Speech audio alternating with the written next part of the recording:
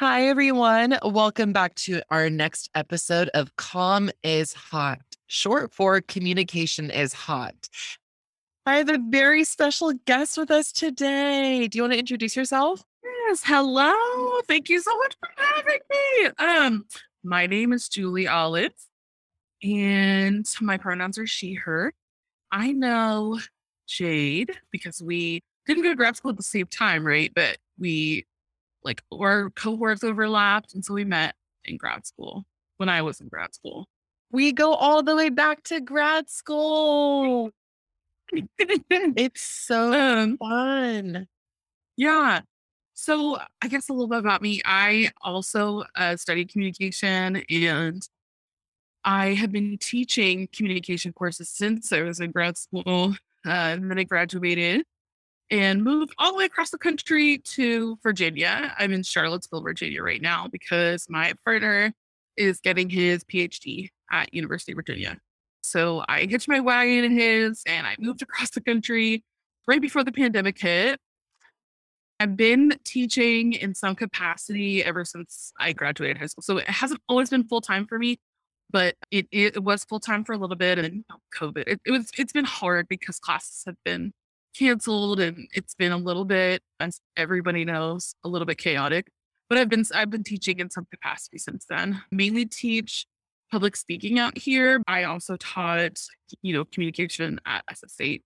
My biggest interest I found when I got to SS State or grad school, I don't know if you want to say state or grad school, when I got to grad was rhetoric and persuasion. And there's a lot of reasons why, but I fell in love with it. I think today I want to talk about a really specific, one of the biggest influences of why I fell in love with that area of communication. Because as you know, there's a lot of different areas of communication, but this is the one that I love.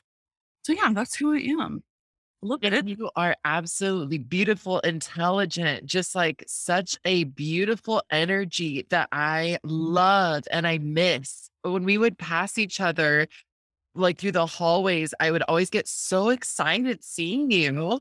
That's so kind because that's so kind of you. I honestly feel like I was intimidated, not in a bad way, but like so intimidated by how smart everybody in your cohort was that I honestly felt like whenever I interacted with so many of you, I felt like such a spaz. It's so kind of you to say that. I do not feel like I was radiating any sort of anything but anxiety, but it's very nice of you to say because I'm sure what you were seeing was a genuine desire to connect with you because you're awesome as well.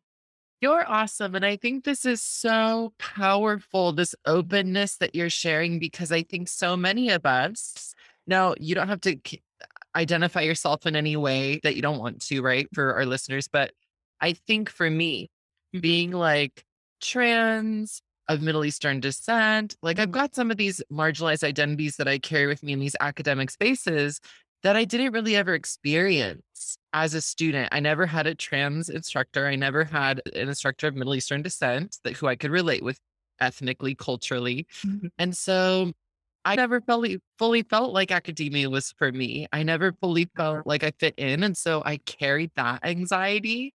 And I know that I'm speaking to something different, but I want to relate in the way that, like, I think all of us, well, I don't want to speak for everyone, but a lot of people in my cohort Mhm. were overcompensating for insecurities, and we were overachievers because we really wanted to just fit in. And a lot of us felt like we didn't. And Yeah. the fact that you called attention to that just reminds me, like, oh, I should say something, because so many people in so many different jobs, Yeah. industries, etc., I think do this. Yeah. And at the end of the day, it's like, no, a lot of us are all struggling with anxiety. And Yeah. And I'm so grateful for you. I just want to hug you. see. Well, that is, I mean, you're right. You're so right. I mean, it's hard. Academia is hard, but you know what? Like, it's so funny how it's so difficult for a bunch of different reasons, for all of those reasons you just listed, but it's also like amazing and freeing and radical in the place that really I felt I became the person I wanted to be when I was younger. especially after my experience with what we're going to talk about today, with what I wanted to talk about today, which is my experience with the evangelical American Christian church. So, yeah, going from that to academia was certainly I know it's not for everybody. For me, the worlds couldn't have been more different. um, so I wanted to talk about that today, and I hope that anybody who's listening, whether it's your students or my students or communication colleagues, I hope that religion is a hard thing to talk about in secular life because of a lot of different reasons, but I think because we're taught there should be a separation, and there should be. And religion is really private for a lot of people, and there's rights involved and privacy involved. But that's why I think this is a great platform to bring something like that up because it's not the same as bringing it up in a classroom where things can get a little dicey, and it offers a place for conversation that is really unique. So thanks for letting me talk about this today. Of course. And I love that you are willing to. And for so many reasons that you've listed, people are uncomfortable talking about religion Mhm. in academic spaces, in public spaces, in virtual spaces, because it is so deeply intimate to people. Yeah, They don't want to come across as offensive. right, And I think one of the things that I do is encourage my students to think about religion as a part of people's core identity. For a lot of people that, as you know, and probably also teach, when we're talking about identity and how we develop our core values and how we communicate and why we communicate the way we do, I get a little edgy in my class and I'm like, we have to acknowledge religion and we have to attribute things that trickle out of that right, and call it what it is. So I'm like, if any religion is negatively impacting someone else's livelihood, body, access to basic human rights or decency or dignity, right. I get a little too confident in class. And sometimes I'm reminded I can't be as passionate as I want to be. I have to tiptoe around certain areas. But for the most part, I'm like, listen, I'm going to call this what it is and I'm going to No. blame religion. I mean, okay, so I did listen to your first episode of you kind of establishing what your podcast is about. And you said something that I remember Dr. Kilgard saying, which is like safe spaces, they're pretty much impossible to guarantee in a classroom. And you prefer the brave space. You said that in your first episode, right? I may have. I also put like an infographic about it. Yes. Yes, I think it was one of those. Maybe I'm getting them mixed up. Either way, you posted it, and that is so on point. Like, we can't ever guarantee safety in the world anywhere. Your passion is just an example of being brave in class, and maybe our students sometimes step on our toes too, right? I don't think you have to apologize for anything. I think we should be able to be brave and talk about these things. Yeah. This is why I freaking love you. Okay. On this note, being brave, are we ready to move forward? Yeah. I So, think my first question for you is a little lighthearted and fun before we get into the serious stuff. so. What is something your friends don't know that might surprise them? I yes, this is a good question. Some of my friends might know this, but very few because for some reason it's like slightly embarrassing. I'm obsessed with ASMR. Obsessed. I like I'm obsessed with ASMR. Like I listen to it every day. Can you tell folks what ASMR I is? can. Yes, I can. So if you don't know what ASMR is, it's an acronym. It stands for Autonomous Sensory Meridian Response. It's a fancy name for this phenomenon that happens to a lot of different people where when they listen to really relaxing sounds like someone whispering, it doesn't even have to be whispering. Sometimes it's just soft, rhythmic, someone teaching something. Being scraped or Yeah, maybe like scroll through Instagram and you see people the soap videos or the tapping videos. I get like tingles on my scalp and my like whole body. And it's really just generally relaxing. So I really love ASMR. I grew up in a family that had really traditional Catholic roots. So my mom is Filipino, my dad grew up Catholic, he's white, and they grew up in the Catholic Church, very involved. My dad was like altar boy. And if you're Philippine, the Philippines is predominantly Catholic. So they were Catholic. I didn't grow up Catholic though. They chose to raise us in the Methodist Church, which is uh I've heard it described as the Catholic version of Protestant Christianity. So it's still very traditional, still what some folks might think of when they think of quote unquote church, the word church. So wooden pews, hymnals, very traditional services, that kind of thing. So no, as opposed to what I'm going to talk about today, which is my involvement in American like evangelical church, which in my experience was very far from that. So as opposed to like singing hymns and having like a children's moment, it was like a full blown band on a stage with lights and literally fog machines. So definitely a different. But I grew up in the Methodist church and I with a religious family with religious values. I learned the Bible at a young age to read the Bible, and it was never a question in my upbringing. That was the way to live your life. I can honestly remember being like 7, 8 years old and praying and like really just like hoping within my heart that like I would like hear God talk back to me. So from a really young age, I had a curiosity about it. But then I grew up and my family stopped going to church. And I, in middle school and high school, was incredibly anxious and depressed and to a really bad extent. Really insecure. I wouldn't say I was like severely bullied, but I am a fat person and I have always been fat. And that was a really big part of it too. Very insecure about my body. Looking back on it now, a lot of it was, I want to say, quote unquote, typical like teenage woes, but there was also a lot of mental health issues that I think went unaddressed as a teenager for me. And I want to say maybe a sophomore in high school. I had a friend who invited me to like a youth group on Wednesday night, and I really liked her. And I wanted to be friends with her. She was cool. And so I went, and that's when my whole journey with the evangelical church started. I went to this church. I'm not going to name the church in this podcast because this church is now very large. I really don't doubt, I don't think anything bad would happen to it or they would try and like do anything to me. I feel like if anyone is really interested in it, they could probably figure it out based on some clues that we'll talk about. Never obligated to disclose anything you don't want to.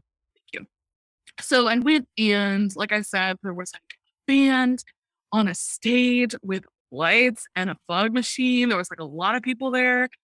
Everybody who was on the stage was like attractive and thin and talented, really cool. Pastor had like tattoos. And I was Felt like like, a rock show. yes. And I was like, what is this? Like, what? This is church? Like, what is happening? I was hooked. I was super hooked from the moment I walked in.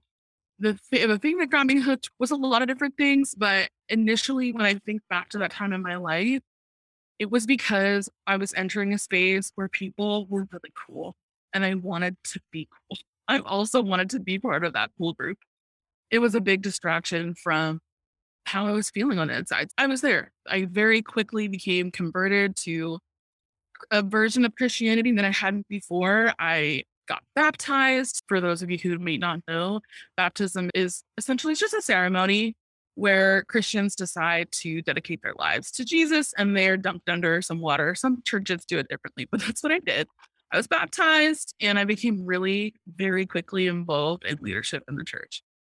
I also was a musician my whole life and I was in choir and everything like that. And they would hold like auditions for people to be on the worship team. So I auditioned. They were like, come and sing for us. And very quickly, within a year, I was singing on the worship team and I became involved. And when you're on the worship team, at least in my experience, you became involved in leadership as well and with the pastors and in leadership as well. Essentially, a lot of things happened in that time. I won't say that the whole experience was bad because that's not the truth.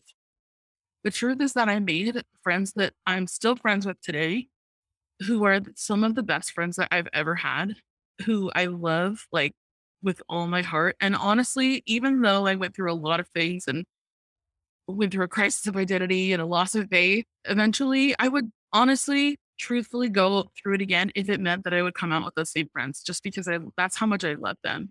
So Wow. I don't want it to sound to anybody like I'm just like so bitter and angry with this experience, or for anyone who may be from that church who stumbles upon this podcast.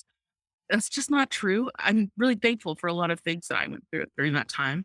I'm sorry to interrupt. I feel like for me, it's okay for you to share and talk about experiences that involved both trauma Yeah. and joy. Yeah. I think that'll be really relatable to a lot of For people. sure. I mean, ultimately, because of those 2 things, that's what made leaving so hard for me eventually. You're welcome to share any specific stories, Yeah. or experiences, bad, good, both, anything in between. We've just talked about the joy and the trauma, and you've definitely mentioned the joy of connecting, fitting in, making friends. Are you comfortable shifting to maybe the more Yeah. not so Okay. good stuff? Yes. So for me, a lot of it was good until it was good. I graduated high school, still fully Christian, still dedicated to this church. I stayed home, so I didn't move away to college. I went to community college. So there was what they called an internship program that they had at this church where when you were graduating high school, you could, which is this is not how internships work now that I know this, but you would pay to basically volunteer at the church for a year. And, I think the amount, honestly, I don't know what it was anymore because frankly, I didn't even end up paying the whole thing. And that's because of, you know, a lot of different things. I think it was maybe somewhere around $2,000 to $3,000 for a year-long internship. So the things that you get paid for were like these classes that you ended up taking. Okay, so this is where things started to slowly start to chip away. I was in college, my first year out of high school, going to community college. At this point in my life, I fully wanted to study theology. I wanted to go to college and study the Bible. I wanted to be a pastor. I wanted my whole life to be involved in the church.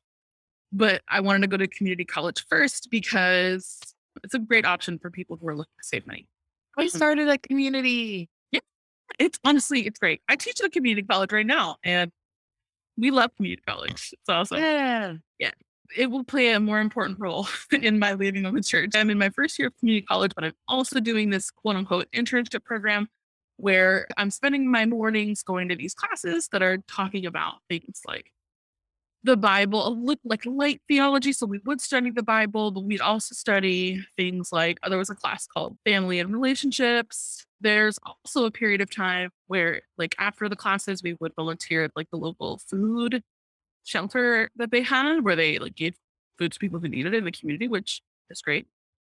But we started that program with a big camping trip, and we hiked up Mount Langley, which is in I think it's in Central California somewhere, but it's not quite to Yosemite, but it's on the way to Yosemite. We went on this week long hike with the group of interns that I was with, and things started. My first I think now I've heard people say like ick. You get like an ick in your stomach. There's like something inside of you that's like, this is not sitting right with me. Was we were on the trip and we were hiking and it was great. It's beautiful in that area. And then it started to pour freezing rain. And we were on our, I think, second day of the trip. And the vast majority of us were unprepared for that weather. And we were really uncomfortable. And we stopped and we like tried to wait for the rain to stop. And the pastor, the guy who was in charge of our program, essentially laughed in our faces when we even suggested that we would like stop and go back. And obviously, I'm fine. I was able to hike up the mountain and did the whole thing. And I'll never do it again because I'm not a camping person. But that was my first sign of like, oh, that was a little intense. It's very clear that the vast majority of us, all of us, most of us were young people, 18, 19, 20 years old, and unprepared for this literal physical challenge. And he was just like, no, what are you talking about? Everybody does it. On that trip, the other ick moment I had was honestly saying this is so wild now because I can't believe that this happened, but it was like the middle of the night in the mountains. Okay. I'm talking like 1 in the morning, pitch black. It's not a city. And this pastor decided to take us back on the bus. So we hadn't really gotten to the mountain. We were still near a campground and near our bus. And drive out to one of these, like, kind of, it was a road right to the campsite, and drive out to away from our campsite and kind of park in this little inlet. And he told us, I feel like none of you are taking this seriously. And what you're going to do right now is I'm going to turn on worship music and you are going to cry out to God until I feel like you guys are taking this seriously. We're not going back to the campsite. And it was cold, like so cold. It was like 2 in the morning, pitch black. He turns on and he blasts the music and he blasts the music and we spread out in the area that we have. I just remember sitting cross-legged, facing away from the bus, and I just started to cry because I was like, this is wrong. I knew inside of me that that was super weird and it felt like a power play and that didn't sit right with me. I just felt like that was so wrong. There were people who in our group who were very small people who weren't adequately prepared for something like that, who were sleeping, were then woken up. Like it was very strange. Looking back on that, it's clear to me that that hike, I don't know if they do it anymore, but was meant to break us. And when I really look back on that from my perspective now, it was incredibly wrong. It was meant to build trust in a really manipulative way. So we obviously went back to the campsite, hiked the mountain, went back home. I'm sure our friends listening are like, what the heck? And I just want to take a moment to acknowledge and affirm the fact that you just shared a traumatic experience with us. I know that you and I have a relationship where I can kind of name that in the moment. I think most of the times I try to avoid, whoa, that sounds traumatic. But I want to check in and ask with you, like, how are you feeling after reliving and sharing this? You know what is really kind of sad is that I don't feel there are other experiences that I had that I went through that register worse on the scale in terms of trauma with this church. When I retell that story, I've told it to a couple people. It, it, it is wrong. It was wrong. And it was really weird. And like, I don't think we were really in danger. I want to have faith that this person wasn't going to let us run off in the woods alone or something. When I retell it now to the couple people who I have told, it kind of is just one of these like, it almost makes me laugh. And I don't want to discredit the experience that I had or that like the people I went through had, because there are people I did that internship with now who look back on that experience and are like, what the hell was that? It is such a clear example of this is not a normal behavior that an organization does to a group of people. It's almost like hazing. For those of you who don't know what hazing is, maybe you do. Like traditionally, it's done with sororities and fraternities when they're having initiating new members into the group. It can be as innocent as like, oh, everybody has to wear pajamas to class on Friday, which is a really innocent thing, right? But this was an example of something that I felt like was a little more on the extreme end, which was meant to really kind of break us down and humble us. Yeah. Dying. I'm dying to add, but this is your story to tell. You know how we study power Mhm. as a critical pedagogy, critical scholarship? You called attention to that earlier, and I wanted to recall attention to it. Yeah. This person was in a position of power Mhm. and they used coercion Yes. and they used horrible tactics. They used force to be so gross. And I can't comprehend that you had to deal with that, let alone that it was affiliated with an organization that you were supposed to be able to find safety, Right. peace, comfort, hope, a sense of self, belonging. And that person being in that position of power, that is so gross. Yes. It That is definitely such a violation and right. abuse of that position of power.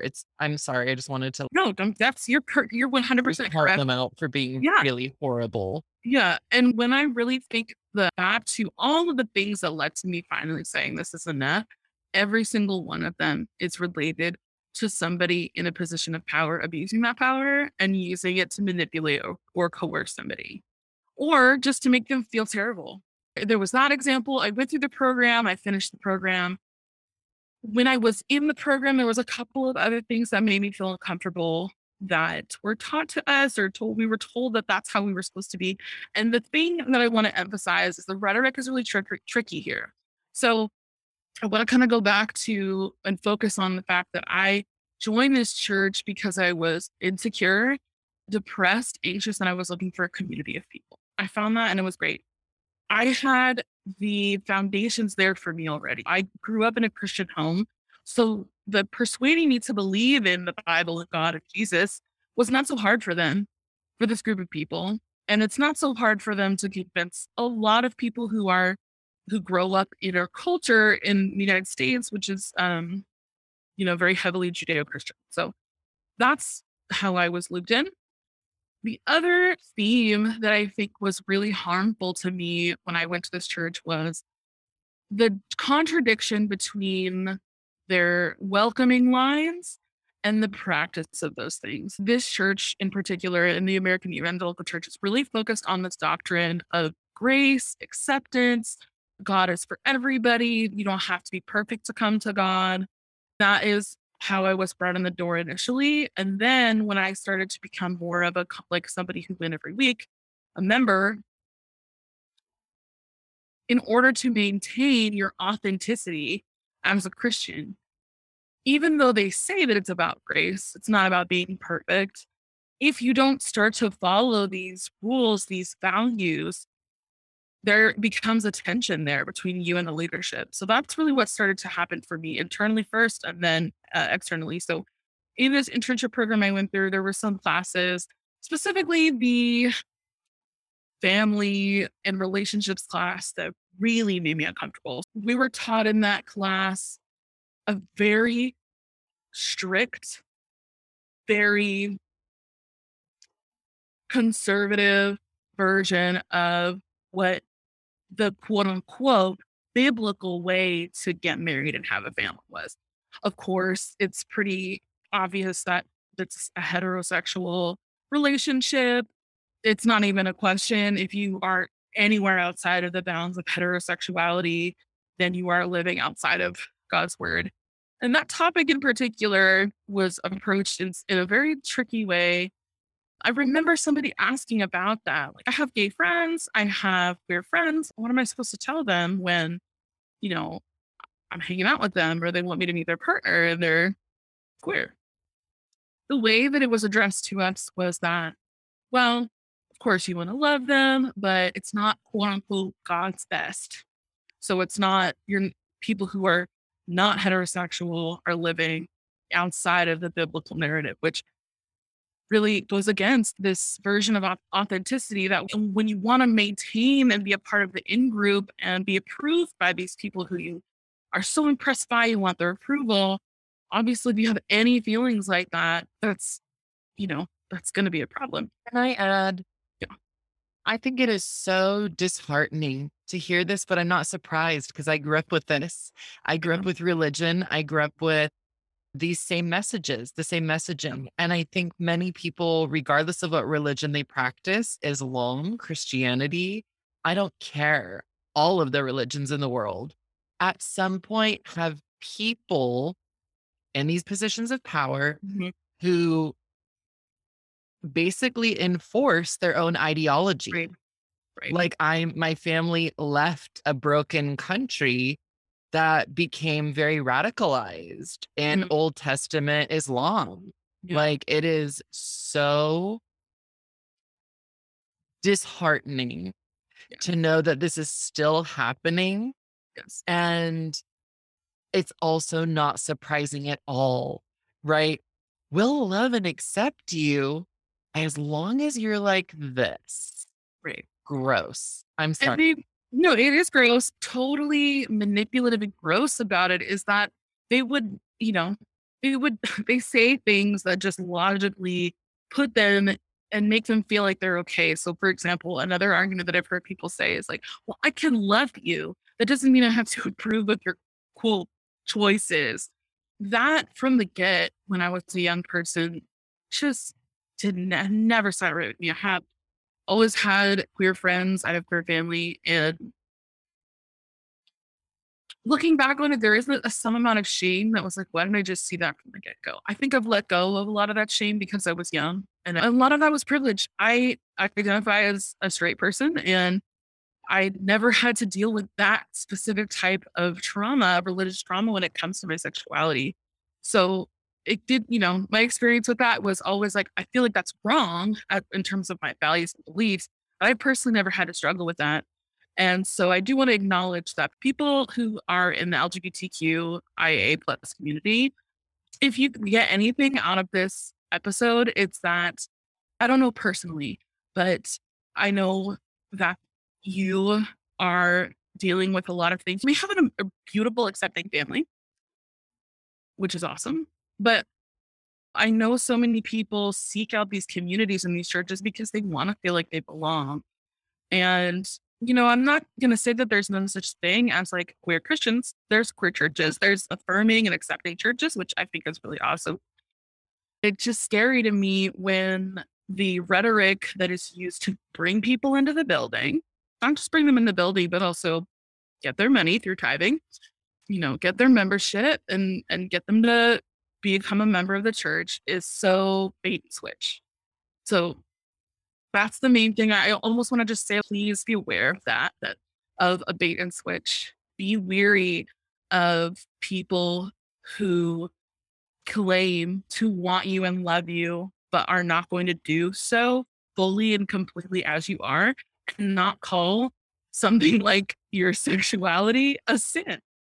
Just be wary of that. I think it's really easy to get caught up in that. So, Can I ask you to elaborate for listeners who maybe have studied rhetoric less? yeah.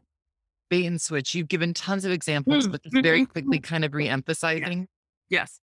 So, a bait and switch is a rhetorical strategy used to pull somebody in with words. So, for in this example, with the values of like affirmation of love. We love you no matter what. God loves you and accepts you. He's there. He forgives you, and pull somebody in. Always a he. Right. Right. So many things. This could, be a 4-hour conversation.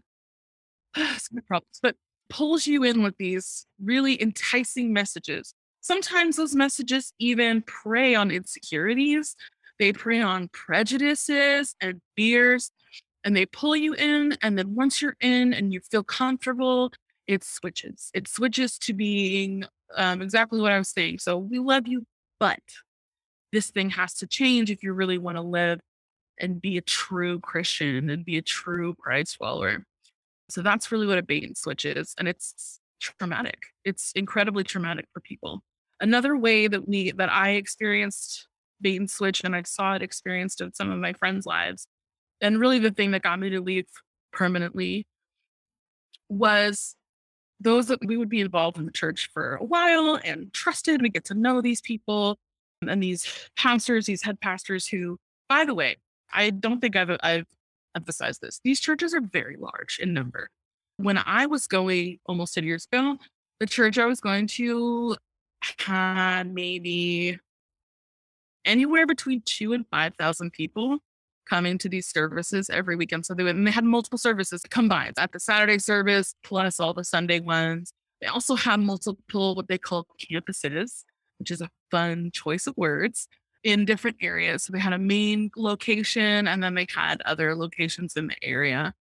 And so it was large, large churches. This leadership that you get involved with can feel and appear like celebrities, mini celebrities, to people who are not so close to them, what they would say to that is like, well, who are we to stop people from coming to our church and experiencing something great? I add, Yeah. I also witnessed some of my relatives go to a mega church Mhm, growing up, and it was a Christian based mega church. mhm. And they would host get rich workshops. God will Uh-huh. bless you with money, literal conventions. And the pastor lived in a triple gated community.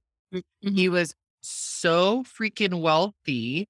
Yeah. And everyone considered him and his family celebrities in our Right. small town. It was disgusting.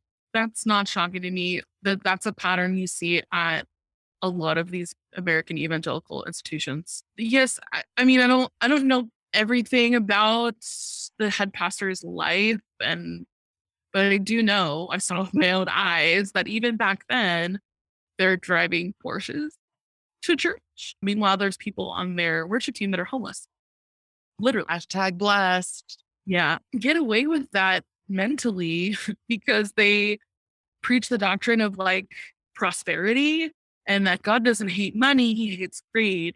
And so therefore they get there's a loophole there for a lot of people. Not long the list of other things that I found uncomfortable. That's one of them for sure. So the bait and switch happens rhetorically, like we just talked about, but it also happens interpersonally, unfortunately. What happened to me, I watched it happen to dozens of people that I went to church with that I respected. I don't want to tell other people's story. I'll just tell what happened to me. I went through the internship program. I was on the worship team. I would be serving sometimes 4 times in a weekend for free. By the way, this is volunteer work, singing and being in front of thousands of people. And I got really depressed because there started to be these questions in my mind of like, there are all these contradictions and I feel comfortable with them. But the final thing was I started dating somebody who was not Christian. And I hid it from everybody in my life. I literally told nobody. And the reason why is because I knew already what they would say. Well, this person is a Christian. Could you really see yourselves marrying somebody who's not a Christian? And honestly, at the time, I just wanted to date someone. I wasn't even thinking that far ahead. I just thought I just wanted to date someone. According But to there was religion, right? We got to get you set up for like marriage and pop the yes, kids out because yes, religion. Sorry. be fruitful and multiply, right? So I didn't tell anybody about this person that I was dating, and I had so much guilt and shame for it. And looking back on it, I'm like, why? Why did I have any guilt and shame? It's so ridiculous. Dating is completely normal. Like, anyway, but I felt a lot of shame for it because, you know, I wasn't like living up to these Christian ideals of what a Christian relationship should look like. And so I hid that.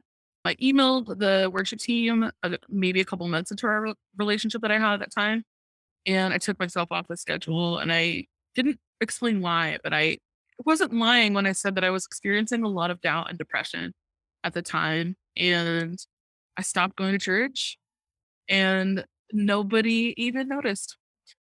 And that was really hurtful to me. That did feel like the bait and switch because I had been led to believe for years, a couple of years then, that these people really cared about me, really wanted the best for me. But as soon as I stopped serving a purpose for them, nobody even spoke to me, not one person, at least from the leadership. I had friends, of course, but we were kind of going through the same thing. There was a couple of things that happened to them at the same time. I had friends who went through way worse circumstances, illnesses and deaths and really terrible things and received the same kind of treatment. And it's really, really unfortunate. And I watched them go through that interpersonal bait and switch. And that was what did it for me. I left. And yeah, it was really hard. It was really hard because at that time, I still believed in God and I still considered myself a Christian. And so I blamed myself for a lot of it, unfortunately. But now looking back, I know why I blamed myself. And that's because the rhetoric that I had been fed when I was in the church about people who leave the church is that it's on them. They have a bitterness that they need to settle. Nobody's perfect. They need to be forgiving of people who offend them. And that if you're living in bitterness, then that's your fault. And I thought there was something wrong with me for a long time until I started to hear other people go through the same thing. And that plus I started to learn about rhetoric and power. Back a couple of moments ago when I said that community college started to play a role in it, I started to learn about rhetoric and persuasion, and things started to click with me. Like, oh, this is what they were saying. And so that's what made me fall in love with the field, is because I started to realize all of these things that I had been going through are not new. They're just not. Doesn't make the experience invalid, but there was something comforting about knowing that it wasn't my fault. I didn't do anything wrong. And that's what happened when I left. When I left, I ended up it was really first the break in interpersonal relationships that did it for me. The lack of caring about whether or not I showed up. I mean, I just feel like if you have a friend and you have a routine that you establish with each other, you see each other every weekend, and then that person just stops showing up. Normally, any normal friend would call you, text you, "Are you okay? Like, doing all right?" But nobody ever did. So that happened first. There's a kind of a phrase that has been floating around for people who've kind of gone through this experience of leaving the church called deconstruction. Some of you may have heard of that, some of you may not. But the phrase, there's a large community of people who've been going through this in the past couple of years that have found each other on the internet, and it's really beautiful and awesome. And the phrase that a lot of us use is like, we've deconstructed, because the building of who you become really is a construction of a bunch of different things at play. So when you go through this deconversion, um, it also comes with a lot of other things as well. It's not just the like basic tenets of the faith that have left me personally. It's also the other things that I got rid of. Internalized shame. I'll speak for myself. Those Yeah. are the two biggest ones I've had to work on deconstructing Yes. my entire adult life. Yes. It is Absolutely.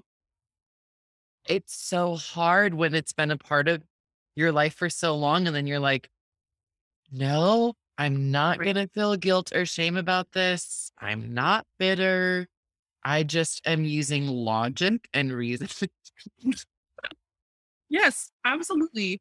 Shame and guilt are really powerful.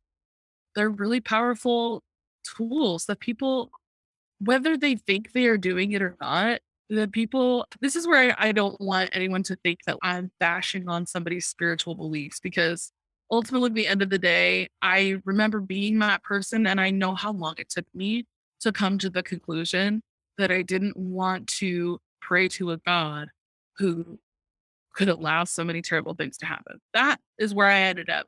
There's a lot of people who don't end up there, and that's fine. That's totally fine.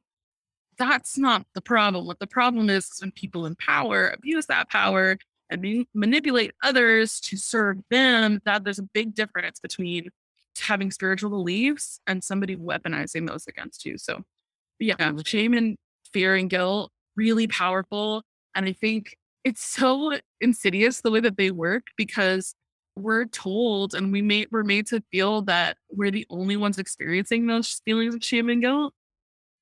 And that's just not true. Every single person experiences that because of the world we live in and for a myriad of different reasons. And they really can only be fixed when we expose them for what they are, which is a total lie. I'm so sorry that I keep interrupting you. I'm sorry. I'd love to hear from more. I feel like I'm talking too much. So, You're the special person of the hour, so of course you get to talk as much as you want. I think it's also exciting because you just are so forthcoming and so honest and authentic and vulnerable, and you're not hiding, and you're like, this is my story and I'm going to tell it. And that's what this podcast is really about. So I deeply appreciate you yeah, for being open and willing to do that and share you and this part of you. And I think that you've mentioned it multiple times. Your intent is not to offend anyone. yeah. And I want to echo that. I want to be very clear. I brought up Islam being weaponized against my own family, Mhm. um, and millions of people around the world. But I also recognize that just like Islam, just like Christianity, just like all the religions, Yeah. there are beautiful people practicing them who are not Right. weaponizing them and who Right. are not trying to wield power and take control of people's lives or Mhm. livelihood. And I think that you and I, in this context, are specifically talking about, as you have just said, the people who start abusing these positions of power. Right. Yes. And I mean, you know, there are so many stories of people experiencing really, really terrible things at the hands of people in power. I mean, sexual abuse, financial abuse, manipulation. I think one of the, which again, not to invalidate my experience or others' experience, but I just want to say that no matter what your experience is, if somebody in a position of power is doing something essentially to serve themselves and not you, or their organization and not you, that's a problem in any capacity. I think I don't want to take up too much of your time, but one thing else I told myself I would mention, so is that I think what we're seeing right now is, and not just now, it's always been this way, but specifically because of COVID, there's a political aspect to this conversation as well. So the church that I used to go to recently, the pastor made some really disparaging remarks about COVID and being vaccinated. And I don't want to go into too much detail because there are some people involved that I don't have their permission to share their story. But basically, some people called them out for it, and it has become a discussion online. And I think when we're talking about rhetoric and manipulation and using these viewpoints against someone, this is a perfect example of that. So the pastor, I did listen to the sermon, and this is public information, so I'm not like lying. Before he began his sermon, he was talking about how him and his wife were. It's probably so ridiculous. Him and his wife were turned away at a fancy restaurant in Napa because they couldn't share the vaccination cards. He then compared that experience to being segregated and discriminated against. Imagine thinking that you can't go to a fancy restaurant in Napa is the same as experiencing violence, persecution, and oppression, privilege. Can't can't relate. So that's a perfect example. There's a literal pandemic happening. People, I'm sure of it. At this point, this church has grown. I think the goal of a lot of these evangelical churches is to grow. The church has grown to probably, Money. yes, yes, I'd be comfortable saying they moved to a new location. They built a huge campus on this huge swath of land that you literally cannot even miss when you're driving down Interstate 80 in Northern California. And they have multiple campuses throughout the West Coast. I would be comfortable saying that they probably have 10,000 members at this point when you combine it all. So when knowing that, we know just based on logic that there are certainly people in that church who have either died of COVID, who have had COVID, who have been negatively impacted by COVID in terrible, irreversible ways. And to know that a lead pastor is getting up on stage and being so cavalier and nonchalant, it's just evidence to me that nothing has really changed. In fact, it's probably gotten a little worse with the political climate that we live in. And I think that that's disgusting. It's really it's dangerous. It's dangerous. That kind of rhetoric has always been dangerous, especially for queer and trans people of color. It's dangerous in a medical sense. There are people who will not get vaccinated because their pastor is not necessarily saying that it's a bad thing, but being very specific about his attitude towards it. It's very condescending. It's very sneaky. I wanted to mention that because this church is not the only one making their stance clear on vaccinations, which is they're very anti-vaccination, very much pretending that COVID is not real, and that's just false. That's a problem, and Dangerous. it's literally dangerous. I know that a lot of them are just defying orders and having church with thousands of people without masking, not caring. My heart breaks for people who go to that church, who go to any church and love the leadership and want to be a part of that community. And then they experience something like this, and it becomes evidently clear that their best interest is really not in mind. unfortunately. You're holding so much compassion for the people who are trying to navigate that sense of belongingness, that sense of peace and comfort in religion Yeah. and in their faith in a specific place, like a church. You Mhm. are holding so much compassion for them. And I would call that empathy. Yeah. I want to Yeah. call attention to that. That's one of the reasons I really genuinely love you as a person. I'm so angry right now in this Yeah. moment, Yeah. and you are still offering compassion. I'm like, "How?" I mean, don't get me wrong, I'm very angry at the people, like, it keeps me up at night sometimes when I think about the abuse of power that happens. The reason why I get so angry is because I don't think anybody should be made to feel stupid or dumb simply because they want to find community. It is like the most human thing. The most human thing. We all want to be, and the church even uses that rhetoric and says we all belong together. Nobody can do life alone. But then, but then they go and they do things like this that really alienate people. So that's the contradiction of values and practice there. That is what makes me so heated because finding a community is so human, and when it's weaponized against people, it's not okay. It's not okay. Um, It's really not. I cannot tell you enough how much I'm just so thankful for you speaking to this. A lot of people are afraid to talk about this, or they don't want to because it's just so emotionally exhausting. It is. It really is a traumatic experience. Religious trauma is a real thing. People seek therapy for to heal their religious. I have. I'll be honest. I'll be honest about that. I have talked about my own traumatic experiences in the church in therapy. And let me tell you that if that's you might have been told that you should pray about it, or you should go talk to a Christian counselor about it, or you should go and seek help from your elders. You should just pray, read the Bible. I'm if that's you and you hear this, I'm just urging you, please seek medical professional help because there is a huge difference. I can speak from my own experience. And if you are at San Francisco State, this is just a plug for my San Francisco people. If you're in the Bay Area, I personally, this is my experience. There are mental health resources on campus at San Francisco State, and lots of different colleges offer mental health resources that are free or on a sliding scale. That honestly, like, they're so beautiful, and I wish more people knew that those resources were available. If that's you, there's no shame in that, and it's some of the best resources and tools that have helped me work through this kind of stuff.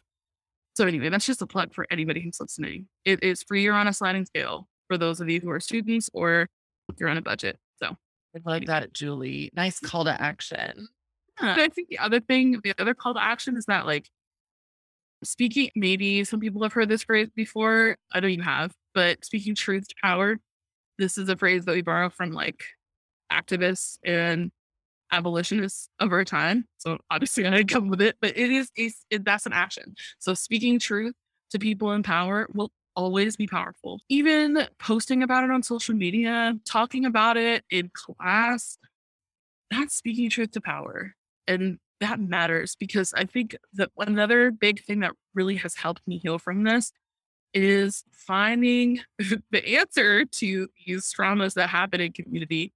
I think the answer, for me, I did pull away from some time, and I didn't really belong to any kind of community, but I do think that the answer also is finding a community that does live up to the values and beliefs and is empathetic and is kind. And it exists out there. Sometimes it's hard to find. There is a community of people who have gone through the same thing. That's really powerful to know that you're not alone in this experience. You don't have to feel it, and especially in an academic space. I think for a while I went through a lot of shame admitting that I was like an evangelical Christian for a while because I think that unfortunately there's a really I don't say unfortunately, but there is maybe some generalizations that people at academia make about evangelical Christians or people who come from a conservative background. Not even academics. There's a lot of shaming Yeah. from people of all avenues of life if you Yeah. say you're religious. Right. Right. Yeah. Or even like I wouldn't even consider myself religious anymore at all in literally any context. I wasn't even when I was in grad school. When I would there was some sort of like admission that you were duped or fooled, right? But that's not the case. And that's also really disingenuous, and it's to say that somehow because people are involved in academia or they're involved in a field that involves their scholarship and work and research, that they couldn't be persuaded or manipulated. And that's not true. That's just not true. Everybody's human. Everybody has weak spots. I think you can prevent being manipulated and coerced and being getting involved in those spaces if you have the tools to recognize when they're happening. And that's honestly why I'm really passionate about teaching persuasion and rhetoric, to give people tools. That's all we can really do. I do think they're powerful tools. They're really powerful tools. They're such powerful tools. I want to have you on for another episode just to talk more about persuasion and communication and rhetoric. Yeah. I think we do have to kind of come to a close, Yeah. We're talking for so unfortunately. long. I'm sorry I talked so long. No, you Ugh. this was not long enough. Ah, I want to take your class and have you for oh a my God. semester. Oh my God, that's so kind. That's so kind.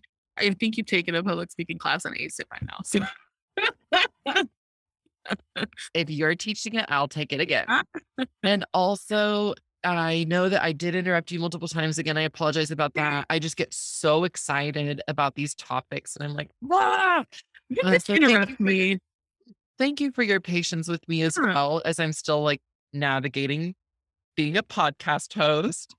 I also wanted to just say thank you again for the transparency, authenticity, openness, vulnerability. Like it is so powerful the way that you took us on a journey, right? Like from these lived experiences that you've had, and then you so generously offer hope and you offer the reality that you are now dedicating your literal work to helping people be more prepared for life. And I'm imagining it's not just to help prevent us from being manipulated or persuaded or coerced by religion, Great. but also in relationships by our employers, by people we live with. These are powerful Great. tools that you're teaching. And I'm so grateful for you being dedicated to this work because I know it's not easy work. It's really complicated work because persuasion goes back all the way to Aristotle. It's complicated work, but it's such worthy work, and it's always relevant and interesting because people will always be interested in self-serving and perpetuating systems. So it's always relevant work. I think there's this idea that was perpetuated by the church that life for people who leave the church is somehow bitter, angry, cold, lonely. And it's the complete opposite for me. I'm so much more happier on the other side and more knowledgeable and more flexible. I feel free to do the things that I've always wanted to do without guilt and shame. And I have only been able to arrive there through having the tools that people have given to me. Yeah. I'm sorry. No, no, no. That's just called living in sin. Oh my gosh. Oops, I'm sorry. That was inappropriate. No, you're fine. It's not. I don't joke with everyone like this, but we go back. Yeah, Uh, you've spoken to so many truths and your truth truly, which is powerful. And I'm deeply grateful that you're in a better place now after making that decision. And right, this is not a podcast where we're slamming people for choosing to remain in some type of faith practice, yeah. but you're telling your story and this is your truth. For You sure. get to feel how you're feeling, and that is 100% valid. Mhm. And I am so grateful that you're at a better place now. You're in a better place now, and it's working for you. Yeah. So far. So far. Thank you so much, Jade. You're so amazing. I can't wait to hear the other guests that you have on. I just can't wait. I think it's so cool. This idea is super cool. I wish more of my like looking back on it, I wish more of my professors and teachers would have done this. So I'm so stoked for your students to hear it and for everybody to hear it. It's God, awesome. thank you. I'm also excited to share it with them. I was like, I know so many cool people You do. that like, and you're one of them. Now. Like, so it's like, wait, no, I don't want to just like live a life, die, because right, that's the only Yeah. thing guaranteed in life is death. I Right. don't want to live a life and die and then have all of these really cool people who I've interacted with or come in contact with just like not having amplified y'all's stories. Like I just feel like that was something within me Yeah. God called me to do. I'm sorry. That was inappropriate. And I do have issues I need to work out with a therapist about I think you did. my Holy religious Spirit. trauma. All of you. Whoa. I'm not going to apologize for that because my religious trauma is valid and I use humor to heal. I do too. How are I you honestly feeling? do. But like in this specific episode, I'm cool with it. I'm super down for it. But yeah, I think there's like now I can look back on it and what that Did I trigger you with that joke? no, not at all. Like 100%. I can't tell you. Sometimes I look back and I think to myself, like, I really genuinely was convincing myself that God told me to do something when it was just me. It was just me, just trying to like so many ridiculous things. We used to do this thing. This might offend some people, but we used to do this thing called in my little like girls group that I had called quote unquote treasure hunting, where we would get together and like pray on Tuesday night and pray like God give us this. It's honestly so funny because anyway, we'd be like God give us the sign for who you want us to pray for. What are they wearing? And someone would say like I feel like they're wearing an orange sweater. We'd go out to Target or get dinner, and like if we saw someone with an orange sweater, I'd be like God told us that we had to pray for you. So gross. So like when I think back on those things, I'm like that was ridiculous. It's so embarrassing. That and like just general mysticism. I know. I know. Like, so, okay, so we're cool with and comfortable with doing this, but anybody who's seeking like spirituality through Like other methods is tarot or ridiculous or crazy. Yeah. Wrong. Not true. It was, when I think back on it, I'm super embarrassed about it. But it's hilarious. It's hilarious to think now because sometimes I think like one of these days, the circle is going to complete itself and there's going to be a group of people who walk up to me and be like, God told us to pray for you. And I'm just going to be like, well, God told me that you all need to just be cool and stop being weird. It's okay to have sex before you're married and go do drugs and have fun. Like something wild. And you know what I mean? It hasn't happened to me, but like, Julie, I feel like a lot of people secretly are happy that you said that because and I know that you would be in real life just I know in self, but reality, like, yeah, I'd probably be like, no thanks. we have to have room to use humor to heal or whatever healing mechanism we use. And I love that you can also just relate in the way that humor kind of becomes, Yeah, you know, it's healing. It really is. yeah. Yeah. I am going to stop recording Yeah. now. If Thank that's okay. Okay. Thanks, everyone. Please listen to Jade. Episode. Yeah, please listen to Jade's other episodes and keep listening and follow her Instagram and everything, all of that. I did not, I did not use persuasion to do that. No, that's genuinely coming from my heart. I promise. I love you so much. Everybody, thank you again so much, Julie. And how can people get a hold of you if they want to take your class, if they want to learn more from you, if they want to Sure. contact you? Yeah, I do teach at a community college here in Virginia. It's Piedmont Virginia Community College right now. So unless you're kind of in the area or you want to take an online class and that's available, that's really kind of the only way right now to take a class with me.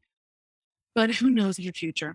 Maybe that'll expand. Anyway, if you want to follow me on social media, my handle is just my name. So it's Julie Olive, but there's two E's at the end. So if you want to follow me, you totally can. I tend to post about stuff like this all the time, but this is just my personal Instagram. So if you want to do that, I'm totally fine with it. Completely fine. I trust any and all people who would want to listen to your podcast. So Well, that we don't know who else is gonna be on yet. That's true. I think that well, let me just say as a general rule, I would. But, you know, if you start acting a fool with me, I'll just block you. It's, you know, one of those Yeah, things. I yeah, doubt that would happen, though. yeah. Yeah, I think that just my very existence already kind of puts me in a separate category Mhm. that, like, only certain people would even listen to me. So it's like we're already working with some liberal, open-minded people. Uh, yeah. I'm super grateful for you.